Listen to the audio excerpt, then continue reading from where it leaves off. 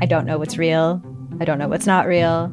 Limited Capacity is a collection of 6 darkly amusing stories about the mysterious ways we interact with the internet and with each other. There's something going on with him.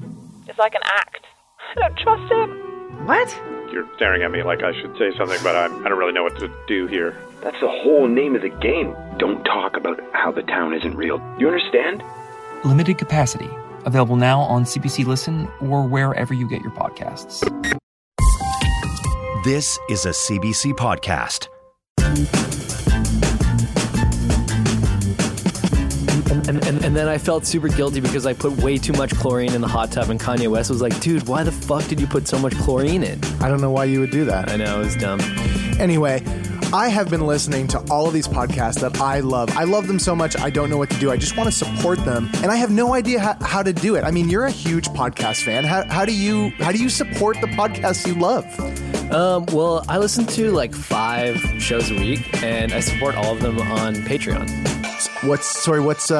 What's Patreon? What do you mean, what is Patreon? You literally ask our listeners to support our Patreon every single episode at the very end. Wait, so hold on. That Patreon is a way that you support podcasts and creators that you love? Or Yeah. Is that what you're saying? Yeah, that's exactly what it is. I mean, you can go and you can contribute as little as like $5 or as much as like $500 on a monthly basis. No shit. So anybody who loves Sick Boy could go to our Patreon page that we have, news to me, and they could contribute whatever amount they want and get awesome shit in return for that?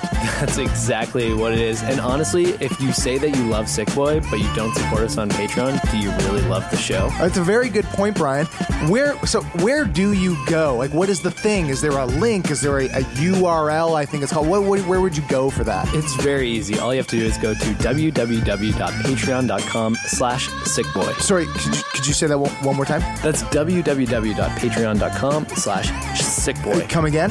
That's www.patreon.com/sickboy. Dude, you're making me feel really self-conscious about my S's. Yeah, plus it's 2020. I don't think you need the www. But anyway, that's amazing. Now I know. Sweet.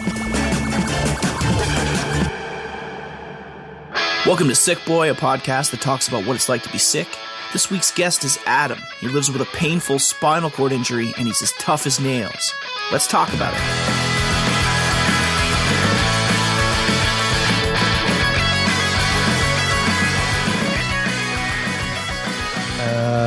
It's been a while since we sat down on the mics. It has been a minute. I'm going to just take this out for a second.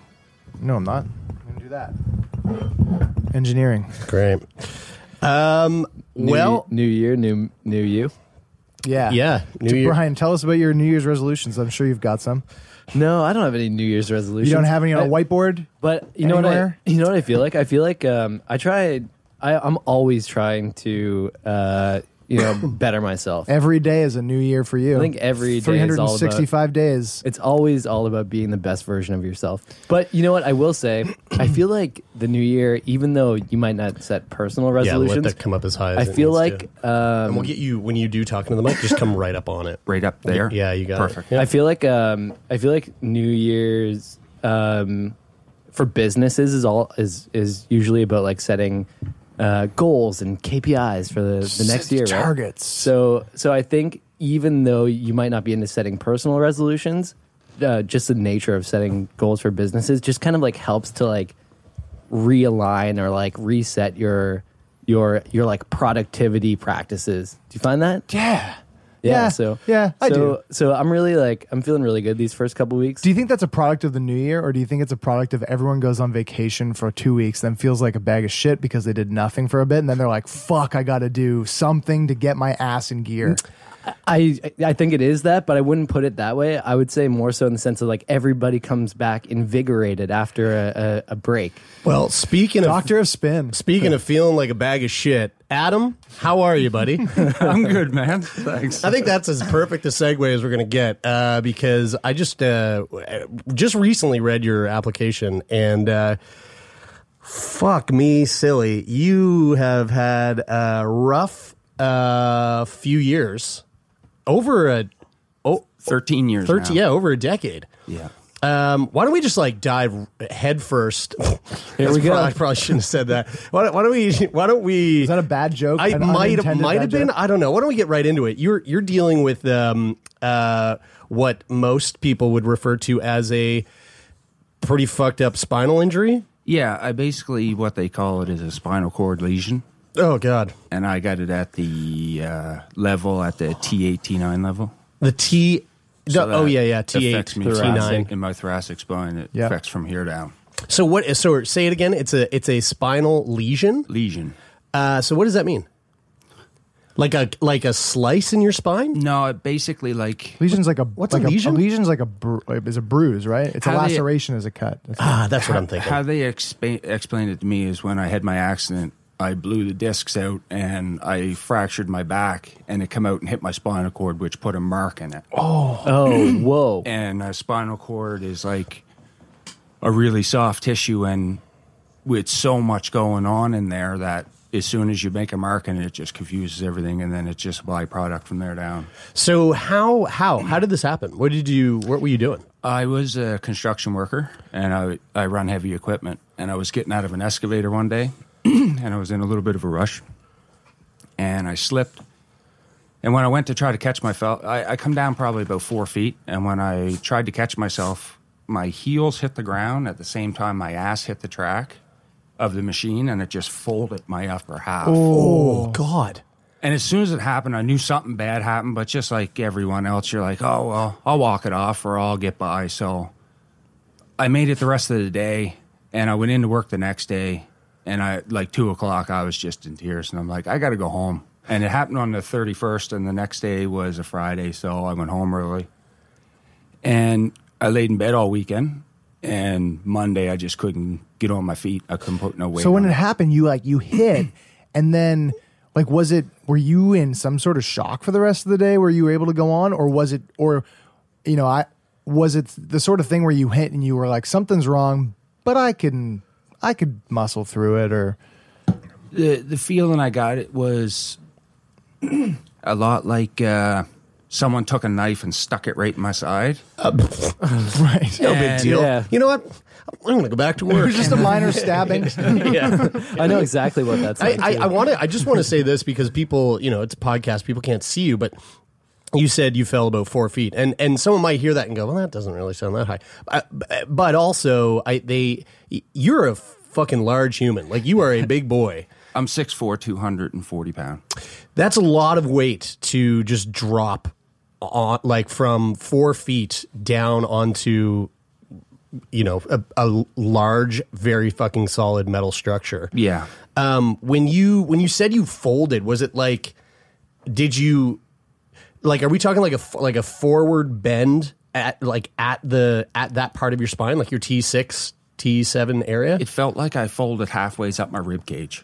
Right. Oh my God. That's Folded forward, not like scorpion back. more so like you just take your shoulders and try to stuff them in your stomach. The way that you fuck. So just like so actually compressed. Yeah. Oh shit. Okay. I was seeing you like bend.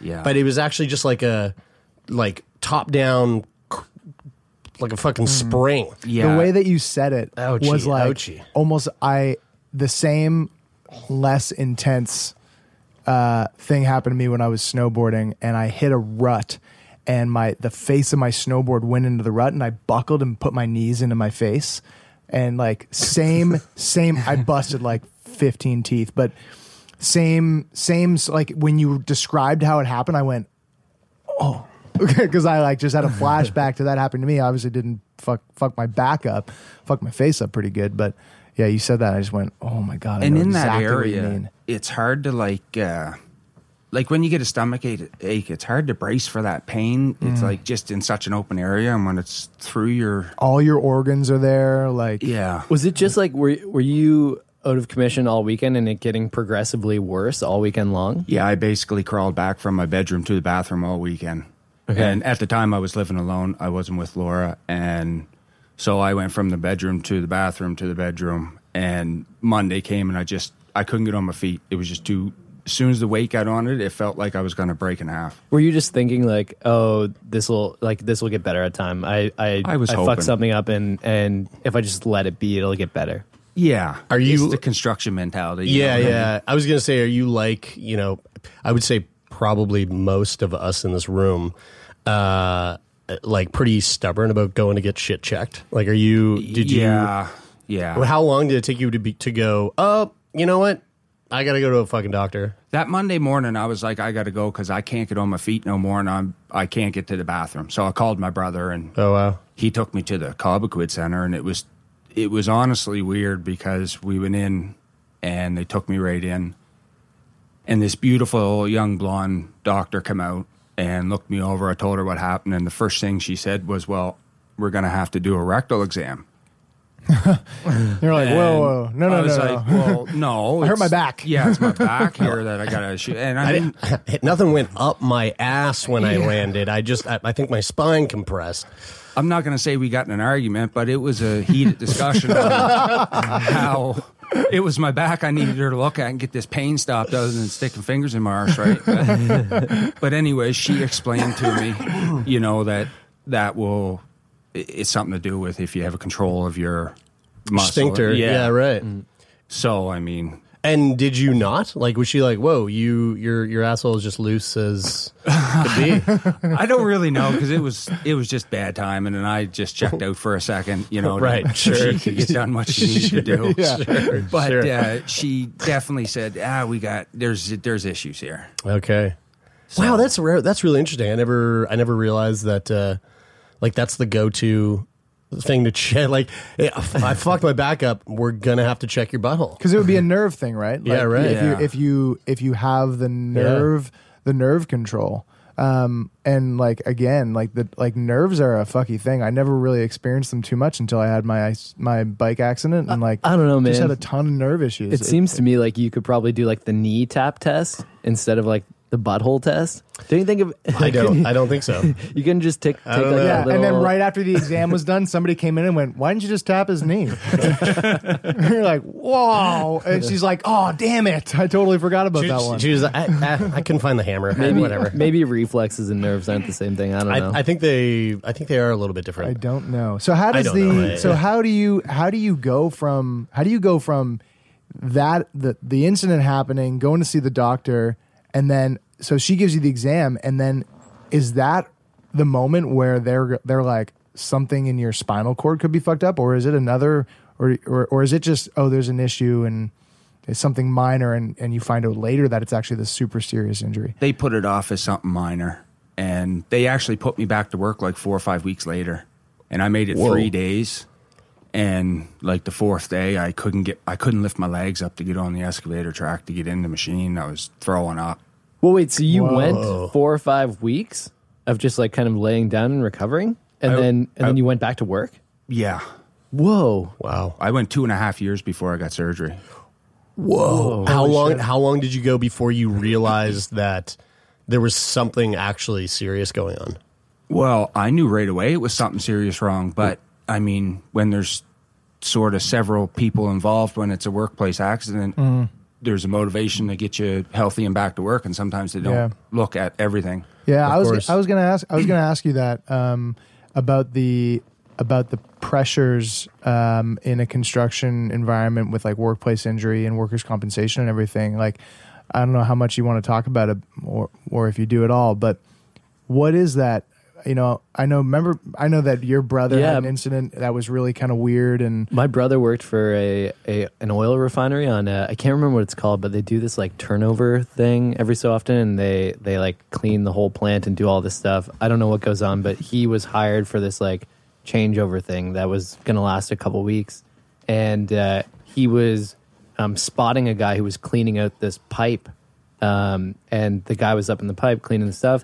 And he's looking up at him, and they're wearing protective eyewear, but some of the chemical dust came down and went in behind his eyeglasses and burnt his eye. And he was like immediately in intense pain. And he went to the office, and he was like, I need to go to the hospital. And they were like, whoa. Just sit here for a minute. Like, let's just make sure that it's not, it might not be that serious. And they like wanted him to stay there. And he was like, I got to fucking go. So he called my mom, and she came and picked him up, and the person came with them, like followed him to the hospital and wanted to come into the room and stuff with the doctor.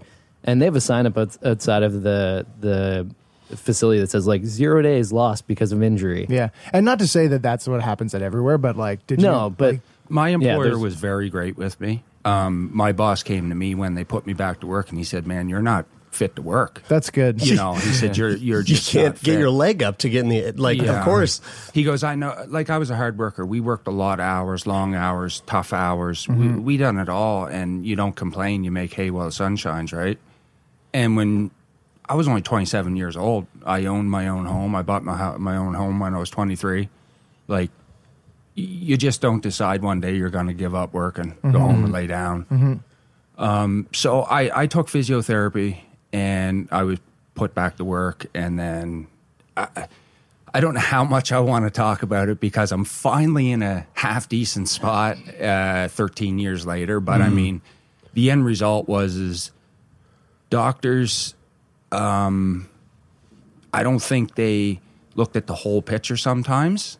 And I had some great doctors that done wonderful things for me. But the first motivation was always, let's get back to work. You're going to have to deal with some problems. Let's get back to work. Yeah. And, you know, I went 5.5 years with no compensation at all. Whoa. At one point. Whoa. Wow. I almost lost my house if it wasn't for Laura. Wow. Yeah. And that's I mean, that must be the standard in workplace injuries. Like, that's the motivation. I mean that's the motivation. You're hurt on the job. You're probably seeing, I don't know, are you seeing like recommended doctors by whether it's a company or workers' compensation? Do they send you to certain people, or do you go and get your medical care, you know, wherever, at the hospital, like we would if we got hurt on the street?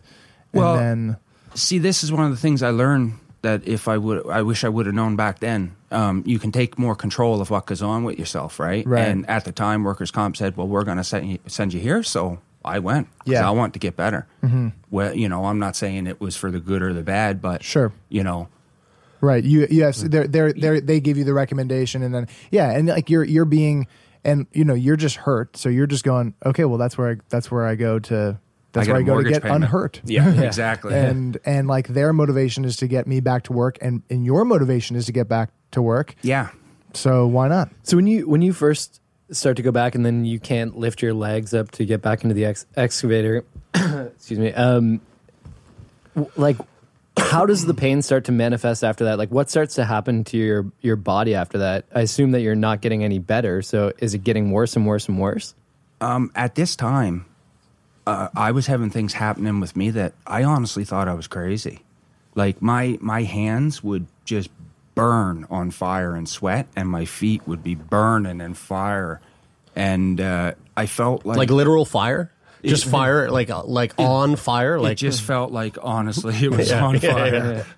Yeah. I know. It was horrible, man. Yeah. And it felt like I had razor blades stuck in my heels. Jesus, so when I'd walk on my heels, it would feel like shin splints, or it was horrible. And I had numbness in my legs.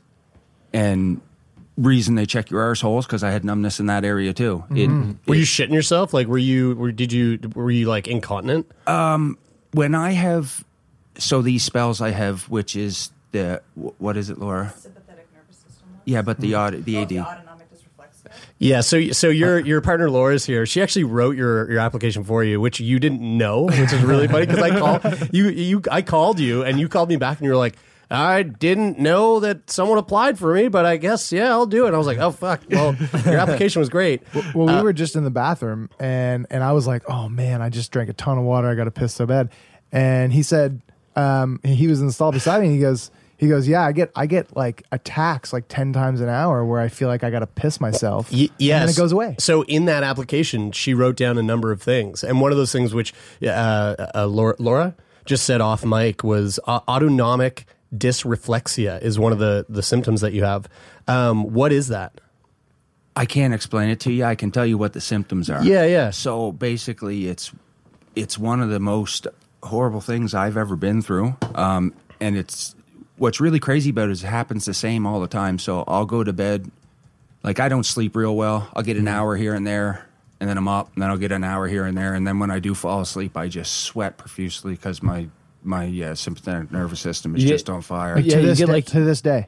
Oh Whoa. You get like excessively high blood pressure. Yeah, Brian, you nailed it. It's a syndrome in which there is a sudden onset of excessively high blood pressure. So your body basically, so it's common with people who've had spinal cord injuries, and basically, I think it's caused by there's 3 things that cause it: pain or irritants, or it could be like natural things in your body. So like your body could be trying to send you a message saying like you need to use the bathroom, but your body doesn't understand it because the nervous system is bruised at that point. So you're not getting the messages, and so that results in you just getting like really high blood pressure, and then it manifests in all different types of ways in the body, right? Like intense pain and says stuff here like that. symptoms include a pounding headache, a flushed face, sweating above the level of the spinal injury, nasal stuffiness, nausea, a slow heart rate, goosebumps below the level of the spinal injury. Wow, that's really specific.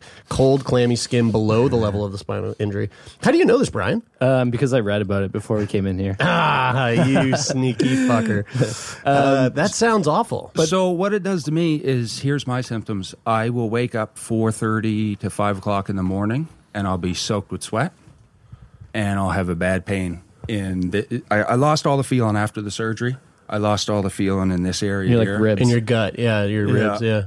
So I'll wake up and I'll have a bad pain there, and I'll usually wake Laura up and say, here we go. And within 20 minutes, I'll start throwing up every 10 minutes. Whoa. And, the first couple times it's all right because you got some stuff in your belly, but then after that, it's just straight dry heaving. And Oh, God. It's so bad it will take you to the point where you're just getting ready to black out, and you'll stop for a sec so you can get your breath. And this lasts for quite a while, doesn't it? This will last anywhere from 10 to 12 hours and then turn off like a light switch. Dude, dry heave puking for 10 hours straight? Yeah, and shitting myself too. Oh, my fuck. So on top of that... Now hold on. Sorry. Is this like current? Is this something that like happens, I don't know, like could happen tonight? It could happen, tonight. Holy fuck, dude. And it's been 13 years. It happened. So after I had my surgery, I started physiotherapy, and then I'd go to physio, and she'd move me a certain way, and then I'd come home and have one of them attacks the next day. So I was having some months I was having 2 and 3 a month. I had some 2 days apart. Oh my God. Yeah.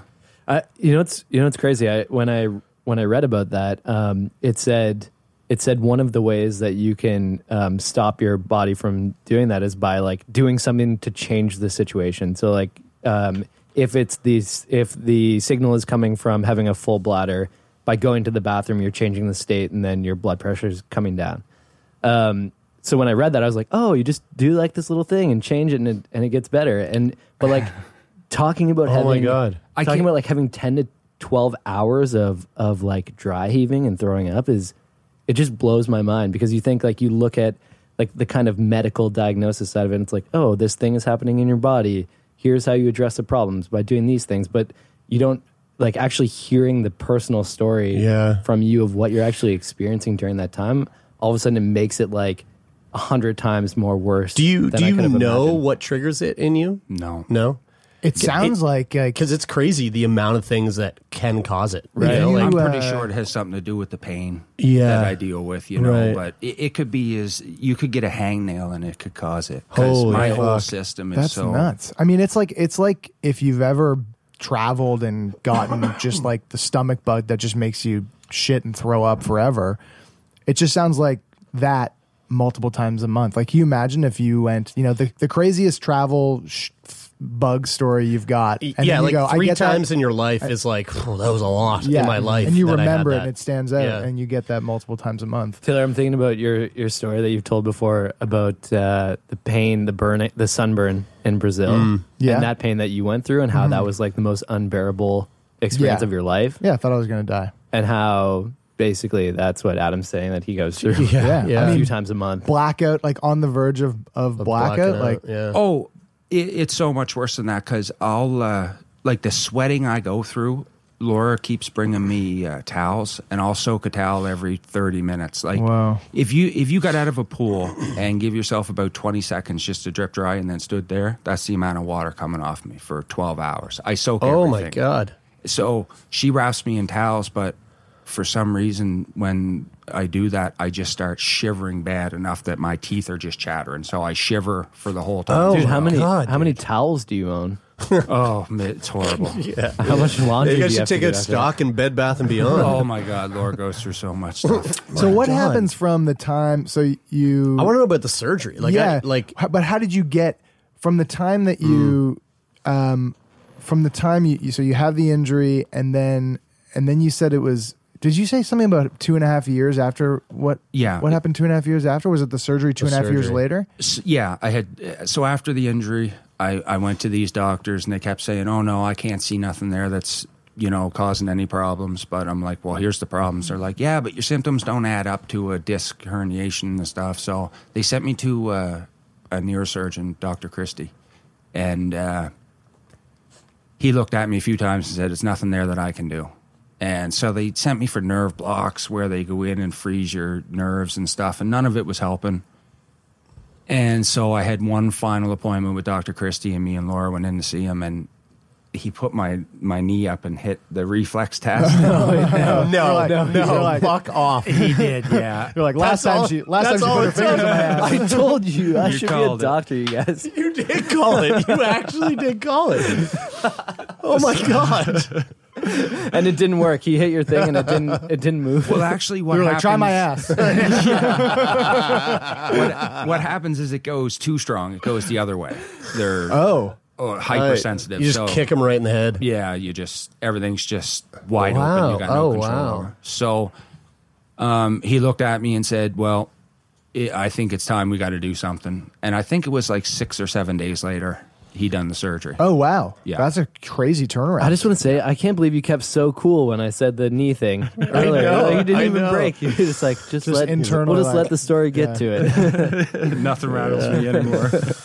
My sweet God. That's so when that happened, was he just like, you need surgery? Like, you need surgery ASAP? Well, he sat down, and I can't remember the percentages he started spewing out, because at that point, you're just sitting there going, I really don't want to hear all the bad stuff. But I think it was like a 30 or 40% chance that I could get paralyzed in the surgery, because it's in a really bad spot. Yeah. And normally they had to like take the whole rib out to try to get into that area. But luckily there was some new doctor from abroad somewheres that was here, and they was doing this microsurgery. So they actually cut in my rib cage and drilled like a hole through my rib cage and went in through there and worked. Oh, okay. So it wasn't super invasive then, in terms of like you don't have like a large scar. Well, no. I mean, that is way less invasive Than removing a rib. Than removing a rib and like cracking you open. You know? Or taking your stomach out or something and going in that Yeah, way. yeah, Oh my exactly. God, that makes It's you feel. just so weird to say something's not really invasive when they're like, yeah, you just cut a hole into my body and drilled into me and did man. some shit to me. Yeah. It's relatively non-invasive. Right. Yeah. And the surgery. I mean, I just recently had surgery on my torso, and it was laparoscopic. Which this sounds like it sounds like it was a laparoscopic surgery. But do you know if it was it laparoscopic? Yeah. Okay. So in the recovery of that, did you find that pretty rough or? Well, I'm a little silly in the head, so I mean, to give you the honest story, I was half worked up the morning. He said, we went in 6 o'clock, and he said it's going to be an all-day event. And they were, they had nurses coming back and forth telling Laura how it was going through the progress. So, right. So it was like 4 or 5 o'clock that evening. I get out, and I'm in recovery, and How long was the surgery? it was all day. I don't know how many hours. I went in around 7, and I remember coming to in recovery around 4. Wow. Somewhere's around there. I remember right before I went in, he said, I'm going to have to put a catheter. This is going to be a long enough one. We're going to have to do a catheter. Oh, God. Oh, I know. But I said, do me a favor, dude. All the shit I've been through, I said, yank that thing out right before you let me come to. For real. So Did they do that? Yeah. Ah, son of a bitch. Yeah. I should have asked for that. Now you know. Because I was awake when they pulled mine out, and motherfuck, that was not fun. Nah, well, the first even thing the nurse was like, this is not.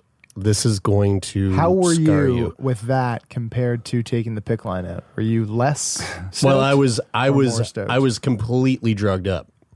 So I was like, oh, yeah, I guess we're doing it. And they started playing. And I was like, oh my God, why is it like a David Copperfield trick? And he's like, and just kept coming and coming. I was like, I'm never going to forget this. And did you? No, I definitely remember that. That's horrible. So I know, doesn't it just like it makes my pee-pee hole. I know, but they can do that. Like you can ask them if they'll take it out before you wake up and work for me. But now I'll tell you. I'm trying that next time for sure. The first thing I remember, though, was grabbing my crotch and saying, boy, that burns. So it could have been like right before it because they were feeling like the doctors were there messing with my toes and stuff. And I was more concerned about my bird because right. Yeah. What was the surgery that they did? Do you know what he did when he went in there? He went in at the T8, T9 level. He basically shaved some of the disc off. They call it a discectomy, I do believe. And they shaved some bone off to give the spinal cord some room. Some space, yeah. And that was about it, I do believe, and then fixed it all up, pushed a couple nerves out of the way and stuff. And by just touching the nerves, that's where I lost the feel. And so what is the goal of the surgery? I mean, because you have shit that you deal with obviously right now, and you had shit that you deal with before. What's the difference between, like, what was the goal of the surgery and what were the differences before and after? To stop me from going in a wheelchair fairly quickly. Oh, wow. Oh, okay. So okay. They told me several times now, it's nothing they can do to fix it. But we will try to stop it from progressing at a real rapid rate. So when you came in, you said that you have a lesion on your spinal cord. At what point did they know that that's what's causing all of the pain and stuff that you're going through? Because you've said a few times that like they didn't really know what it was, and there was all this kind of confusion. But then you have the surgery 2.5 years later, where they actually go in and do the discectomy to like try to alleviate some of the symptoms that are caused by whatever's happening on your spinal cord. So at that point, do they know like, oh, this is, everything's being caused by this lesion on your spinal cord, or is it still kind of up in the air? They had no idea it was there, or maybe they did, but they just didn't say anything.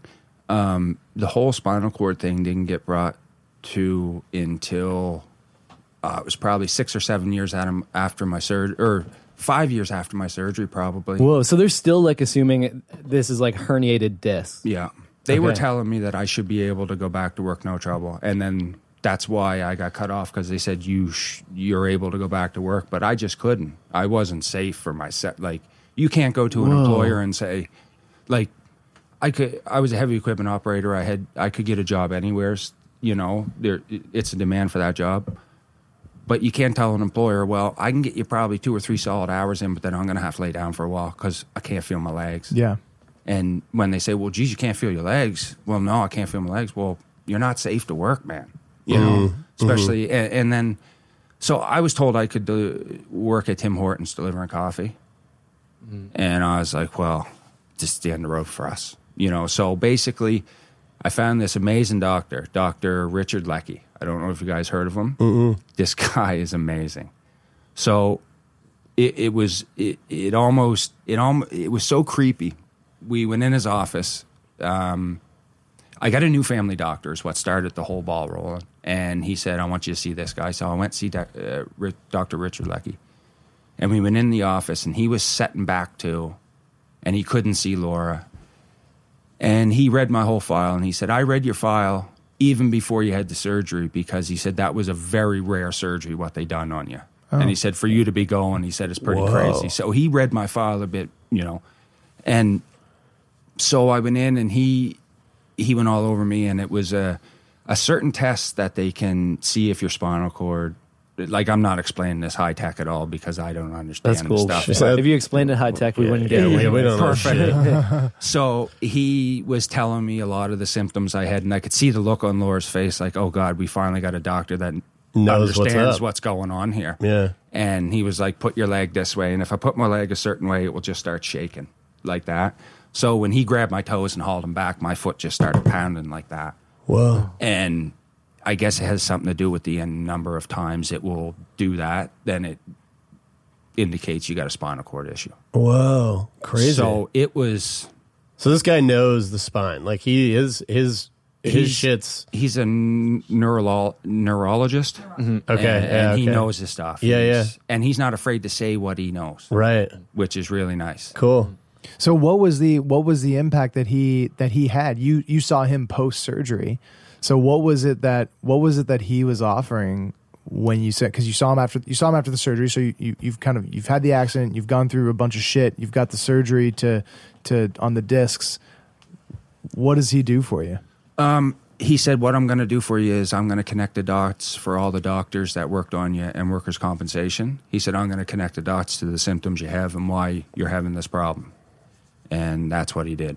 Oh, amazing. Okay. And that's when life got a lot better for us. Oh, Yeah, so right. before there was there wasn't really a lot of evidence to support that, like, you falling at work was actually the root. Well, they were just saying your symptoms don't add up to a disc herniation. And when we went and fixed the disc herniation, it's fixed. So once you should be able to go back to work. Right, once it's fixed. Oh, okay, yeah. I hear you. How, and I was looking at Dr. Leckie trying to ask all these smart questions, and he's a lot like me. So he said, look, I'll tell you how it is. He said, your brain is your motor, your spinal cord is your transmission. He said, your legs are your axles, and your feet are your tires. He said, your transmission's fucked. And you were like, loud and clear, buddy. Gotcha. Loud and clear. Yeah. Right. Fuck, that's crazy. What I'm really interested about What is a fucking awesome doctor. Yeah, dude. Fucking layman's terms rock, right? That's exactly how he I said get it now. It was so awesome. What I'm really interested in is, take me for example. I get hit by a car. It's like I got hit by a fucking car. Like, no ifs, ands, or buts about it. I get hit by a car. The car's got a broken windshield. Like, pretty fucking clean. You have a fall at work. You got all these injuries. Obviously, like pretty clean in terms of like insurance purposes. Yeah, that's what you're saying. Exactly. Yeah, exactly. It's like there's black and white. Yeah, exactly. There's no wiggle room for like There's no discrepancies there. if this it's very and clear. that. Like people arguing about shit. It's fucking clear. With you, it doesn't sound like it's nearly as clear. Did you ever face have you ever faced like stigma in terms of people thinking like you're exacerbating your symptoms, you're faking some of it? He's just going to Pogey like, Beach, this motherfucker. He's just Pretty much, laying back Pogey at Pogey Beach. Well, look at me. I don't really look that messed up, right? Yeah, you look. I mean, you I look look fairly you normal. look pretty normal. Yeah. Yeah. If I close my eyes and look up, I fall over. But I mean, you can't see. So I do too when I've had a few drinks. You just need a little push there. Yeah, that's right. So I got a lot of pep talks. I even got a pep talk from someone saying that when I got fat enough from laying around on the couch, I'd want to go back to work.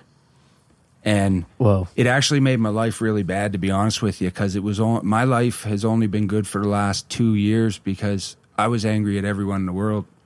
I went to all these doctors that said, well, you should be able to go back to work. I don't understand why you can't go back to work.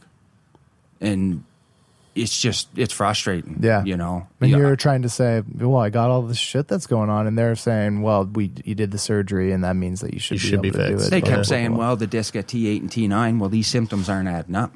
Yeah. But when Dr. Leckie come along, he said, well, I'll add it up for you. Speaking of falling, another thing that Laura had mentioned in your application is you've had a couple like pretty bad falls. Yeah. There was one, and I don't know if this was a fucking typo, but it said that you fell while chasing your pig in a carpool parking lot. Can you explain that?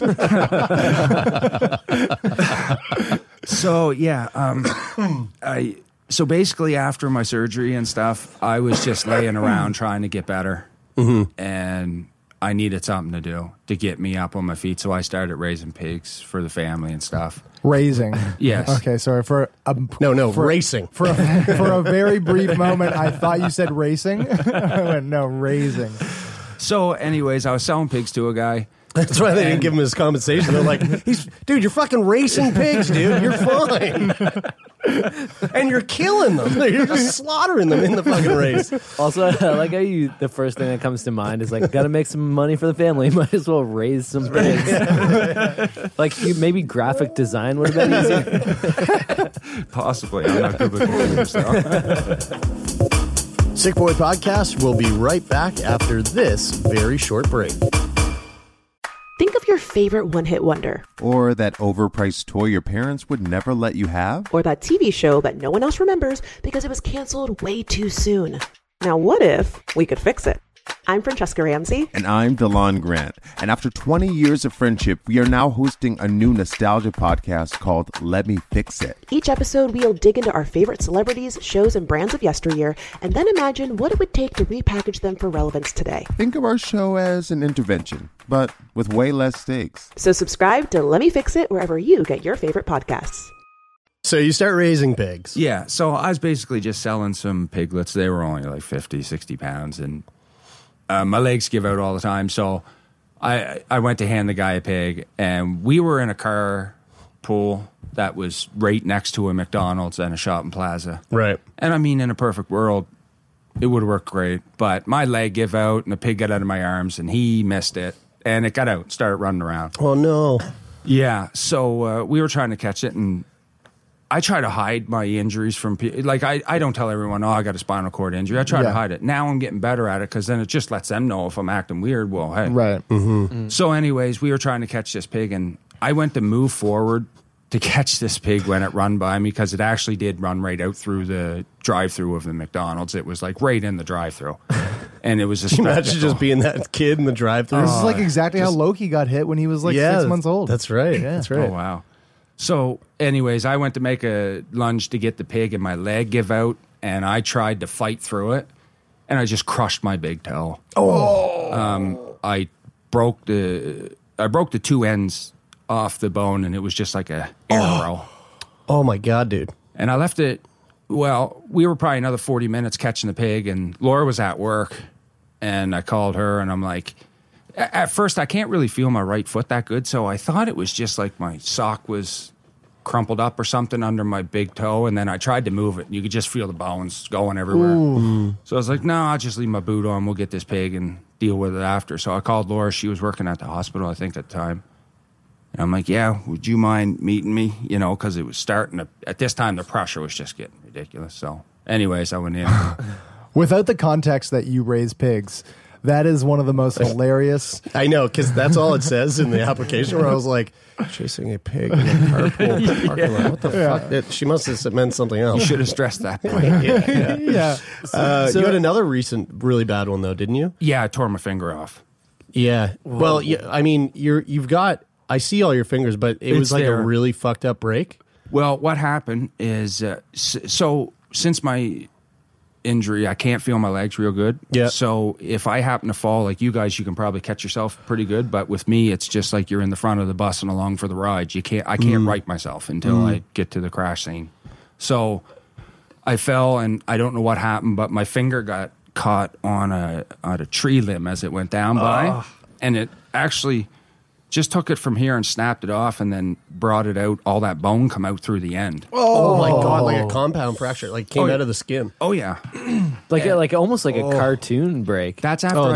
Here's the photo. That's after I sort of fixed it myself. No. Yeah, because it was freezing cold outside, and as soon dude, that bone is adjacent to the one that it's supposed to be literally parallel with. So fuck me. What the dude? What's the line there? Is that the doctor drew that?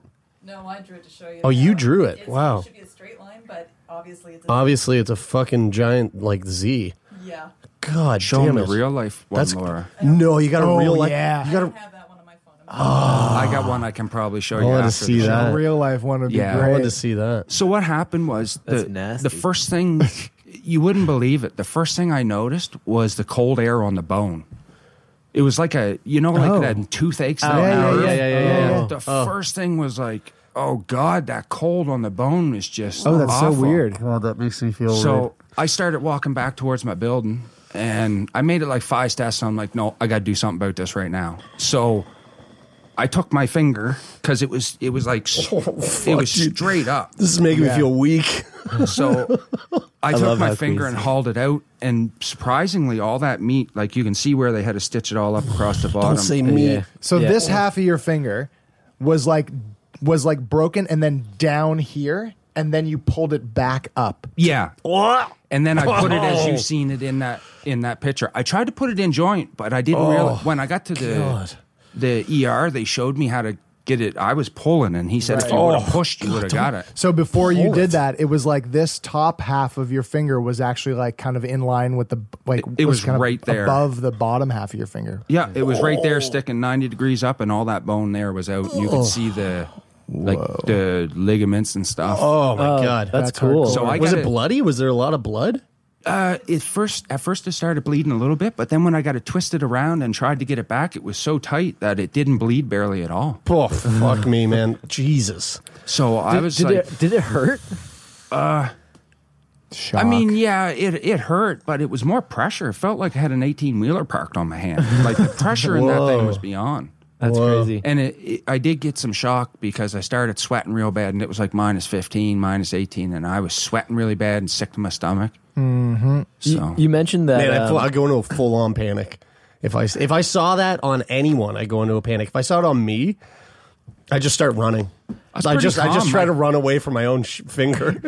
Adam, you Just said leave it that when you're talking about your toe and the feeling it sounded like because of the nerves, like you can't feel it that bad. Does that affect like your fingers and anything like that too, or is that mostly lower body because it's below the T6? No, it's mostly from, basically just under my nipples downwards. Yeah. Now, I have problems with my neck because of all that, because it affects so much stuff. Like, it just affects everything. But Are you on any kind of like medication or anything? Like, do you? I do take some stuff. I tried all them pharmaceuticals and excuse me. I went through a lot of stuff, and I'm afraid of the pharmaceutical painkillers. Like, Yeah. Dude, I got yeah. enough issues. I don't need to be hooked on that shit. Yeah. Yeah. So It's rough. I was on them for 2 weeks, 2.5 weeks, and coming off of that was the worst day of my life, I think. I guess. Sorry, I was just gonna say. I guess pain management's like probably a really important thing for you because like this is something that you're gonna experience chronically for the rest of your life, right? So like even going on medication, it's not like you're just opting to go on medication for a week or two. It's like, this is gonna, if you find something that works, you want it to be something that's gonna be sustainable, that you can continue doing, for as long as you can, and something that doesn't have like these adverse side effects and things that are gonna really fuck you up long term. Well, pain management's a really broad thing. Mm-hmm. Like, like I tried everything and they made me sick. I still had the pain. It just made me sick. And since this spinal cord injury, I've been getting allergic and sensitive to all kinds of stuff. I'm allergic to bees now. I can't be stung by bees. Oh, wow. And that happened and now I can't take Dilaudid or codeine because I get allergic reactions. I could take it all before my spinal cord. How do you find out that you're allergic, that you would be allergic to bees? Like, did you get stung once and you had to go to the hospital, or is it just like they know? It's a funny story. Funnier than the pigs? Yeah, well, I got stung at the farm one day like 5 or 6 times. Oh And my God. That's a lot of times. My heart just That's like Macaulay Culkin. started racing, and I was right weird. So I'm like, man, I'm going to jump in the truck and head home. So I jumped in the truck and head home, and I got home, and I was laying there in bed, and I wasn't feeling good. And Laura walked in, and she's like, what's wrong with you? And I'm like, well, I'm just not feeling good. I was stung by some bees and stuff. And she looked at me. I had hives all over me and stuff. So Were you like mad swollen anywhere? I don't think so, no. Just it felt ticklish in my throat a little bit, but Oh, crazy. other than that. So that's a symptom of your throat swelling shut. Yeah. I didn't clue into that. I felt Yeah. it made me a little stupid in the head. I was right slow. It was just like I was tired. I wanted to go sleep. So then I went in and had the test, and they're like, "Yeah, you're allergic to That's these." so weird. So you're like, did you have any allergies before that, and then you had your No. accident, and then all of a sudden you're like, I'm fucking allergic to I stuff. start getting these allergies. Yeah, it's That's crazy. so weird. In terms of pain management, have you tried like cannabis as an option? Yes, I have. I was lucky. I got onto that real early. I wasn't a big pot smoker beforehand, and I had a guy say, "Hey, man, it was the thing. Hey, man, try this. Try some of this, man." Anyways, I tried it, and it Your helped me. average weed smoker. It's not one of those things that just help the pain right away for you. You got to sort of learn about it and learn how to use it and stuff. But that's the most thing I use right now for my pain management to control most of my symptoms. I take another drug. It's called Cipralex. It's a mood stabilizer, but it's also works for nerves. Oh, interesting. I tried the gabapentin, the Lyrica. Lyrica actually worked perfect for me, but it gave me a headache. I've seen commercials for Lyrica. Yeah, I think there's commercials saying that shit will kill you or something. I can't remember if what. you got cancer or something. I can't remember what the great commercial. What advertising for. It'll fucking kill you. I have a hobby job where I dog sit for people, and the amount of dogs that are on gabapentin is fucking crazy. What are these? What is gabapentin? What is Lyrica? Antidepressants? It's for anti-anxiety. Primarily, I think. Yeah. But the amount of dogs that they give that to, like I've had, and that stuff works for nerves too. Oh, interesting. Yeah, it's like a dual purpose. Yeah, interesting. It's pretty funny because like the first time I came across it, it was a doctor. The guy who owned the dogs, he was the doctor, and he's like, yeah, the dogs take a couple medications. They were older dogs.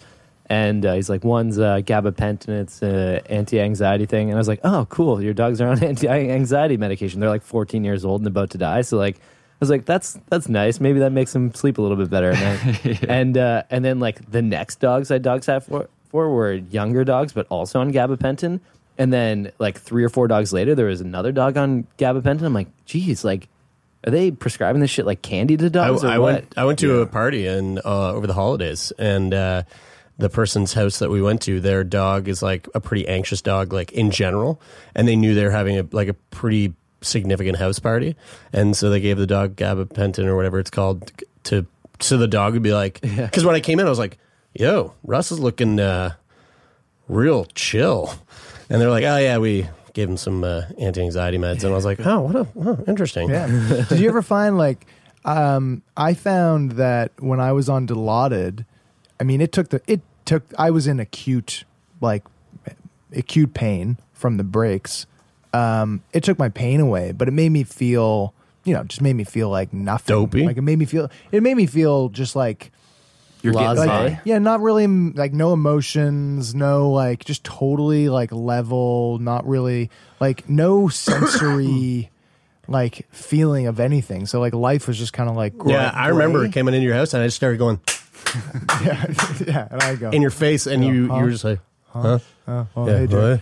But then I was it wasn't prescribed, but I was just probably 3 or 4 days after I got out of the hospital, I started smoking some weed, just whatever I had bought from the NSLC. Oh, I thought you said the Dilaudid wasn't prescribed, and I was like, no, where the fuck were you getting it? The Dilaudid was prescribed. I hit the streets as soon as I got out of the hospital. The weed was not. But gotcha. Then when I started smoking weed, and I experimented with a few and like different CBD and THC stuff, and like some all CBD and some high THC and all that stuff. But I would find that would then make me feel like actually like a person again. Like I wouldn't just feel while on the Dilaudid. Yeah, and I wouldn't just feel like interesting, shitty and like dead to the world. But I'd actually feel good, even when I was in like the acute pain. I wonder, like, do you get any? Was that ever something that you had experienced? Well, like we were talking earlier. Take a Dilaudid and try to write out an essay or something. Yeah. Not oh my happen. God. Zero concentration. If you use some marijuana, it doesn't take all them symptoms away like it would maybe the Dilaudid. But what it does is it allows you to function and deal with the symptoms a little better, that you can get by through your day without making you feel like you're a demon. I honestly, I couldn't feel like on the pain meds, the opioids, like no concentration, like forget reading anything, like, and that continued for probably a couple months afterwards, where I just felt like I couldn't concentrate on anything. Are you taking like Rick Simpson oil or what? Like, are you just smoking the weed? I just eat it or smoke. Eat or smoke. Yeah. Okay. Yeah. I think Rick Simpson oil is more for like a chemo, somebody on a chemo protocol. Yeah, well, I know some people take it for pain, and I took it for pain the other night, and it definitely worked. I picked him But up. We went to my a movie. lord, It was funny. I had never been so high in my entire life. Rick Simpson oil is like incredibly high THC, right? My dad, my back was super fucked, and my dad comes in and goes, he's like, buddy, have you been taking weed for it? Like CBD? And I was like, no, I don't have any, and I don't usually take THC anyway. And he was like, here, I'll go get you some CBD pills that I have. And he brought up this bottle, and I looked at the bottle, and I went, this says Rick Simpson oil. And my dad goes, nah, it's CBD. And I was like, I'm pretty sure like when Brandon had his cancer, he was taking Rick Simpson oil, and like he got so fucked up at a party once, he just disappeared, and we didn't know where he went.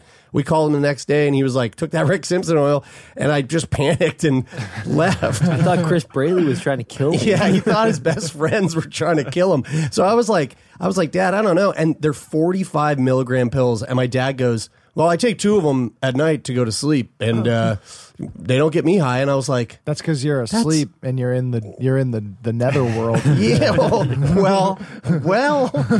So I was like, well, maybe he just like put CBD pills in the wrong bottle. I don't fucking know. So I was like, give me one of them. An hour later, I was like, oh no. And I went to a movie with Taylor. Actually, it was the new Star Wars movie. No idea what happened. All I remember was that it was the best experience of my entire life, and that there was a dagger involved somewhere. And the next day, I called my dad and was like, are you fucking Are you fucking high? Are you just permanently high? Because I was high until 3 p.m. the next day. It fucked me up. Although the next day I woke up and I was like, my back, because I was taking it for back issues. My back was amazing. I was like, wow, I feel great. So anyway, but it scared me off a little bit. So it ended up being a testimonial. You'd be surprised. Could be, Like I can, like if I'm having a really bad time and I'm having a lot of pain, you don't really get the high from it. You can use an awful lot, and it doesn't make you get that way. You know what I mean? Yeah, I know your what you body mean. sort of. You got like the pain is so it takes so much of your brain power that it has to think about the way that the pain makes you feel, that you can smoke and then go, and I know that CBD and THC has like pain properties in it, but I've always had this idea in my head since I was like like a kid smoking weed, and on the train of like weed should be legal and all this stuff and pain and nausea, that it just made me forget about the pain. Like it drew my attention away from the pain or the nausea or whatever it was. Like it's like my pain is in my foot, but it's like, well, when I'm doing that, I'm able to think actually about how great my right shoulder feels instead of how shitty my left foot feels or something like that. And I always found that was like an interesting property of smoking when doing it for pain. Pain isn't just about the physical symptoms, and I know we kind of like glossed over more of like the mental health side of things, and you mentioned that it's only really been like the last couple of years that you've started to like feel more like yourself again. What has your experience been with like understanding your own mental health throughout this entire process? Wow. Well, I don't know if I still understand it, but I got put in a dark place because I felt like everyone was out to get me. No one would really just listen to what I was trying to tell them. Like, if you fix me, this will all go away. And I was just hard to be around. The pain gets to you, and when you got so many other stresses in life, everything it just snowballs. And I didn't really realize it until I finally had to go talk with someone and just tell them what you're going through, and they can look at you and say, well, no, you're not crazy. It's pretty bad what you're going through, and some of them are natural reactions, but here's a better way to deal with it. How beneficial was it to hear that like you weren't alone in your suffering, that like the pain that you were going through wasn't just because of like something that you were creating in your head?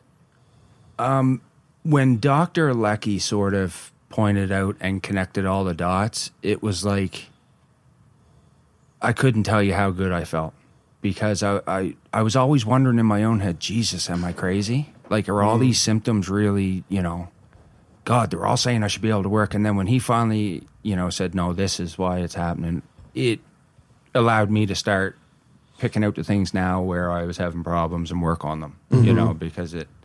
What's like really worked for you in the last couple of years in terms of like bettering your mental health? Is there anything that you do or like anything that you've been practicing that kind of like helps? Yeah, like what do you do with your time now? Because like you haven't been back to work. No. So you raise pigs. Yeah, So, the pig thing. Basically, what happened is I started raising a rare breed of pig, the Berkshires, and man bear pig. Oh yes, very familiar with the man bear pig. Is that? It's a South Park reference. Have you seen? Oh, It's no, sorry. classic. Sorry. Anyway, continue. So I got into that to just keep me going, to keep me physical, so I wouldn't lay around and lose my muscle mass and everything. And then I get into that. I really started just enjoying the animals because they're so peaceful if you give them the right environment. They're so cute. They are, and they don't hold grudges. They don't tell you that you're not hurting, or they don't look at you funny when you're hurting. So I just got into them, and then I started getting some really rare old bloodlines, and I started breeding them. So that's sort of what I do now. Oh, that's fucking cool. Yeah, and I sell, quality pork to people, families and stuff like that. And just, it gives me something to do. I don't get rich off of it, but it keeps me out of bed and from giving up. Yeah. Yeah. You gotta have something. You gotta have something to like get your hands back to work. Like, yeah, I started fixing a bike when I was sitting around, and I couldn't. Can I see that? I couldn't stand up yet. I was still using my walker to get around. I just set myself up in a chair and propped my bike up and started, working on a bike. Exactly. And it was like, that was the saving grace when like, I can't go outside and walk and do anything. Like I can't ride my bike. Yeah. I could fix a bike. And, that was like really therapeutic mentally. And like just to get your hands or your feet moving to like do something. Makes you feel like you got a purpose, like you're doing something. And your mind just, like my mind will attack me. Yeah. Like when I'm just laying around looking at the ceiling, thinking about all the symptoms I got right now and stuff, and where is this going? Yeah. It makes it 10 times worse. So, how do you fare with, when I'm on the couch, movies, and I'm real good at movies and video games, real good. But not everybody is. Like, is the couch just like a nightmare for you? Like, I can't lay on the couch. It's either bed or I got a special chair that I can set in a bit, but it's just either flat out or... And the TV in our room is always on because I'm always awake. I might get 2 or 3 hours a night, throw out a whole night of sleep. Man, and I just... Jesus. That's got to have it. That's got to have it. Does take a toll. Its own side effects over time. No question. Like I can't, my memory is shot. I can't remember nothing. Half the time I got to look at Laura and say, how old am I again? Because it's just, all these things add up, and this is the things that you lose, your memory, Yeah. Oh my God. It affects so much. Sleep is like it's scary. Vitally it's important. scary. Do you guys have kids? How much? Yes, we have 2 kids. What is that experience like? I'm at because this whole time I'm picturing you like, obviously you're raising your pigs, but how old are your kids? They're 16 and 8. Okay, so you have one? We have one together, and one's my stepdaughter. She had previously. Okay, so clearly when you said that your bird really hurt when they pulled the at post catheter, it still works, obviously. Oh yeah. So God, that would have been a really botched catheter. Also, it would have been a huge piece of the puzzle that just was left out. Well, so I don't know. Maybe purposely. Because of like nerve stuff and spinal cord. Like, sure. It's not like if there's no feeling down there, then maybe that's a problem. Right. I do get it. I'll have times where I just can't feel it. Okay. It's just a part down there, and I can't feel it. Now, on the other side of that, I'll get these, like I'll just be sitting around. I got 2 or 3 of them since I've been here, where it feels like someone puts a vice on your nuts and just starts squeezing. And the pressure. You handled it very well. Do you mean since we've been talking? Yeah. Wow. Yeah. Congratulations. that is a feat. You get used to it though, right? I was gonna say, does fucked up shit like that just happen to you all like endlessly throughout the day? Right now, I got pains shooting down my right leg, and it's exploding in my right foot, and my foot is like when your hands get so cold they burn.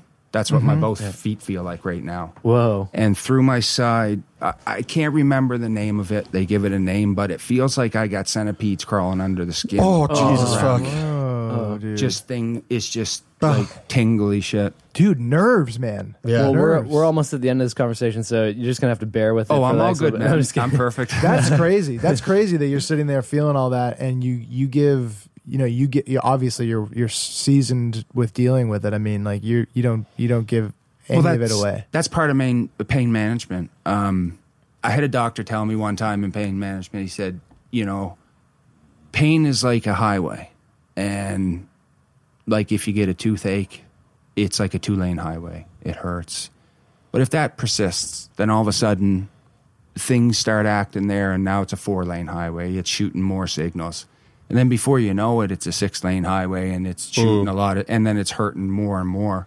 So the more you let into that stuff, the more it's going to get you, I find. Yeah, right. Well, I mean, the mental fortitude that you would have had to build up over the years, to be able to deal with that, because like pain is ultimately in the mind. It's a part of the body. It's telling the mind something's not right. Yeah. And, you got to develop the ability to deal with the pain. It's crazy. I get pains in parts of my body that I was in, I see my physiotherapist and they're like, it's nothing wrong there, Adam. It's just the nerves. And you're like, well, what? Well, for instance, my back, I get like I told you, I feel like these things crawling under my skin, and sometimes it gets so bad I got to get Laura to scratch my back, and it's like playing Battleship with her. I tell her it's on the right, and she starts scratching, and I'm like, no, that's not the spot. And then when she finally finds it, it's down on the left side. I know that feeling. That's such a fucking weird thing in the body. What is up with that? I don't. Well, it's nerves, I guess. I don't know. Yeah, that is really. Do you ever have that where you go to scratch an itch where you think it is, and then you get there and it's somewhere else?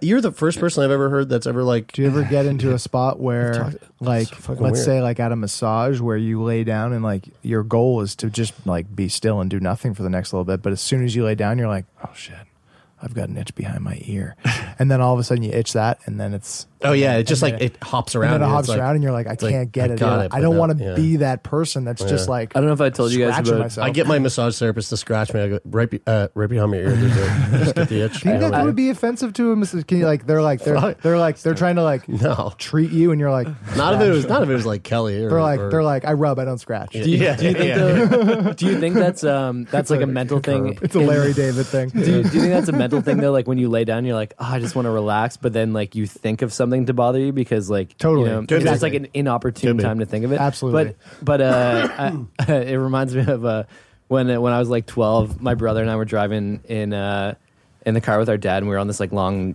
car ride, and he was like, do you guys know that it's nearly impossible to touch your face, to go without touching your face for an hour? And we were like, no, we could do it. And he's like, I'll give you $100 if you go an hour without touching your face. And then so like as soon as you start thinking about it, you just have to touch, like whether it's your hairline, something on your nose, you just want to rub your face. Everyone listening to this right now is just like, fuck, don't touch. And you guys probably want to touch your face right now too. And, no, I don't. And so anyway, give me $100 if I don't do it for an hour. So anyway, we tried to go for an hour. I could not touch my face for an hour. So could I. I broke within like 3 minutes. My brother went the entire hour, and my dad gave him $100. And as a 12-year-old, he was like, "This is amazing." Dennis has the will of. Are you guys ready to see the cutest thing you've ever seen in your fucking life? Definitely. Oh. Is that the pigs? There's a bunch of little piglets. There's 10 piglets sucking on the teats of its mom. They look like their mom. They look like French bulldogs almost. They do look like little Frenchies. They do when they're. What kind of pig is that? They're Berkshires. Jesus. How big do they get? Berkshire. My breeding boar is about 850 pounds. How good do they taste? They taste amazing. There's so many people that heard that and got so pissed. Oh, they're so cute, and they are so tasty. Yeah, and it's hard. That's a hard thing. It's a hard thing to look at this and then also know what they taste like. Well,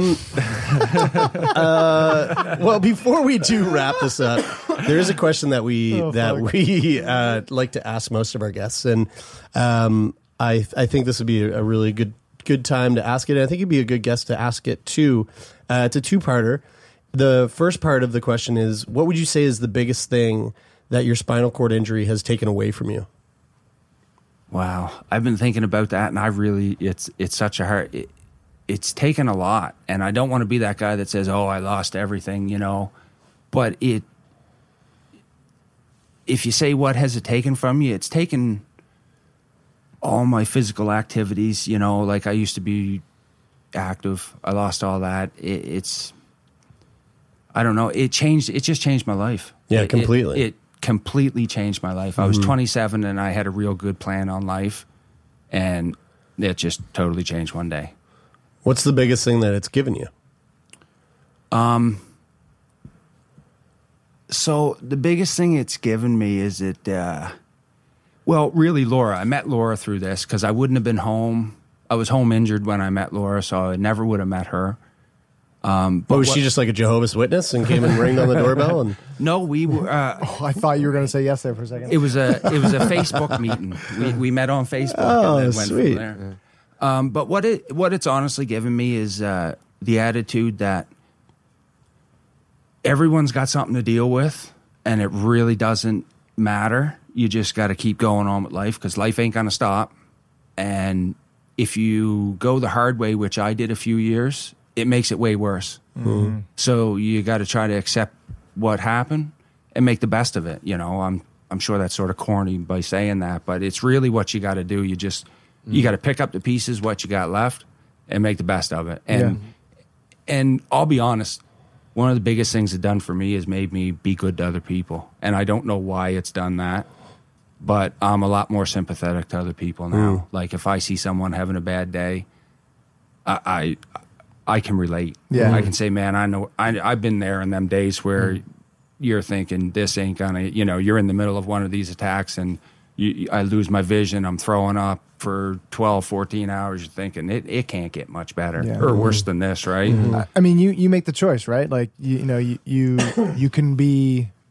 can go the one way where like, no one knows what I'm going through, and I've got it this way, and like it's worse than anybody could ever imagine. Or you could look at it the way that you do, which is the one that has the silver lining, the one that find things that make you happy. Yeah, and crazily for me, it was pigs. Pigs made me happy. It gave me a purpose. And how did how did you come across that? So basically, I couldn't work. I wasn't bringing in income, so I'm like, well, what can I do to help out? Because Laura was the only provider at the time. Yeah. So I'm like, well, maybe I can grow our food, and we have a lot of land. So I bought a couple pigs and started raising them, and then I learned that these things are pretty amazing, and they taste good too. Yeah. So then I got more, and it sort of snowballed from there. I love that. That's awesome. Yeah. And it just, it's hard. Like Laura can tell you, I got 800-pound pigs that stand there bouncing, waiting for me to come. Oh. And I pet them. They're my pets. I got a 9-year-old pig down there. That's my pet. I mean, it's my therapy. It's just like my dog. They're like therapy for you. Man. So when I get out, 7:30, 8 o'clock in the morning, when I'm laying there feeling like I just went through battle all night, makes it a little easier knowing that I have to get out of bed to go feed my pigs and take care of them, and that when I get there, they're going to be excited to see me. I'm going to scratch their backs, It gives you that reason. Yeah. Because if I didn't have a reason, it would be easy just lay around all the time. Just to give up? Yeah. It would be. Adam, man, I had a feeling this would have been a really, really great conversation, and you definitely didn't disappoint. It's been great to get to know you, great to meet you. Thank you, Laura, for applying on his behalf without his knowledge. Thank you. And for sitting in the corner and offering up those little tidbits that Adam might have forgotten. So this has been great, man. Thank you so much. Thank you guys, man. This is great what you do. It's awesome. Yeah. This has been a pleasure. Sweet, man. And thank you all so much for listening. We hope you enjoyed it. We hope your new year is off to a nice start. And what would make it off to an even better start is if you took a second, went over to Apple Podcast and hit the subscribe button if you haven't already, and leave a rating and a review. Because that just helps us stay up on the iTunes charts and gets more people to hear great conversations and to hear and / meet over podcasts people like Adam. Yeah. Smash it. Smash that the subscribe. button. Smash the subscribe. You just press it gently. You can too. smash your way over to patreon.com/sickboy and become a contributor. There's lots of cool shit over there. The Discord channel that we have, which is like a private group conversation with all of our which is actually incredible. And we actually now have a Patreon merch. Through Patreon themselves. So it's a pretty sweet little setup. For the info, go to patreon.com/sickboy. And there's 3 different tiers there. You can get stickers, t-shirts, and a mug. And on top of all that, you become one of the many people that allow us to do this on a daily basis and meet new people and have great conversations. So speaking about that, we're coming to, we said at the very top of the show, but we're coming to Vancouver. Right. Vancouver, February 28th at the Biltmore Cabaret. Yep. Can't remember the address, but fucking Google Maps exists. Yeah. So and thanks to our patrons, that trip is a big part in part thanks to you. Yeah. So tickets, if they're not already available, which I don't think they are, but they will be very, very soon. Cool. And thanks, as always, to the amazing sound designer of the show, Donovan, the CPAP Morgan. Donovan, thanks for making us sound so great in this episode, and also thanks for making it feel and sound like we're in a pig pen right now. Oh, that's playing with a bunch of cute little pigs. What does that sound like? And then make it sound like they're going off to the house where they get prepared. No! Oh, God. Donovan, why are you doing this? Listen to you them. just turned so red. Listen to them sizzle. Oh my God. And, making bacon. As always, thanks to Take Part, the band formerly known as Take Part, for the theme music. We love you guys. Which is currently Jamesy with different people. Yeah. So kind Which I don't know if they're going to be playing. Do you guys watch? We'll talk about that later. Really funny. Did you guys watch Don't Fuck with Cats? I haven't seen it. There was Luca Magnotta used the screen name on one of his videos when he was posting or commenting on Facebook as Jamesy fucks a lot or Jamesy. No. Yeah, it was really funny. James, you guys got to change your name. Bad optics. They have to change their name again. Yeah. That is it for this week. I'm Brian. I'm Taylor. I'm Jeremy. And I'm Adam. And this is Sick Boy.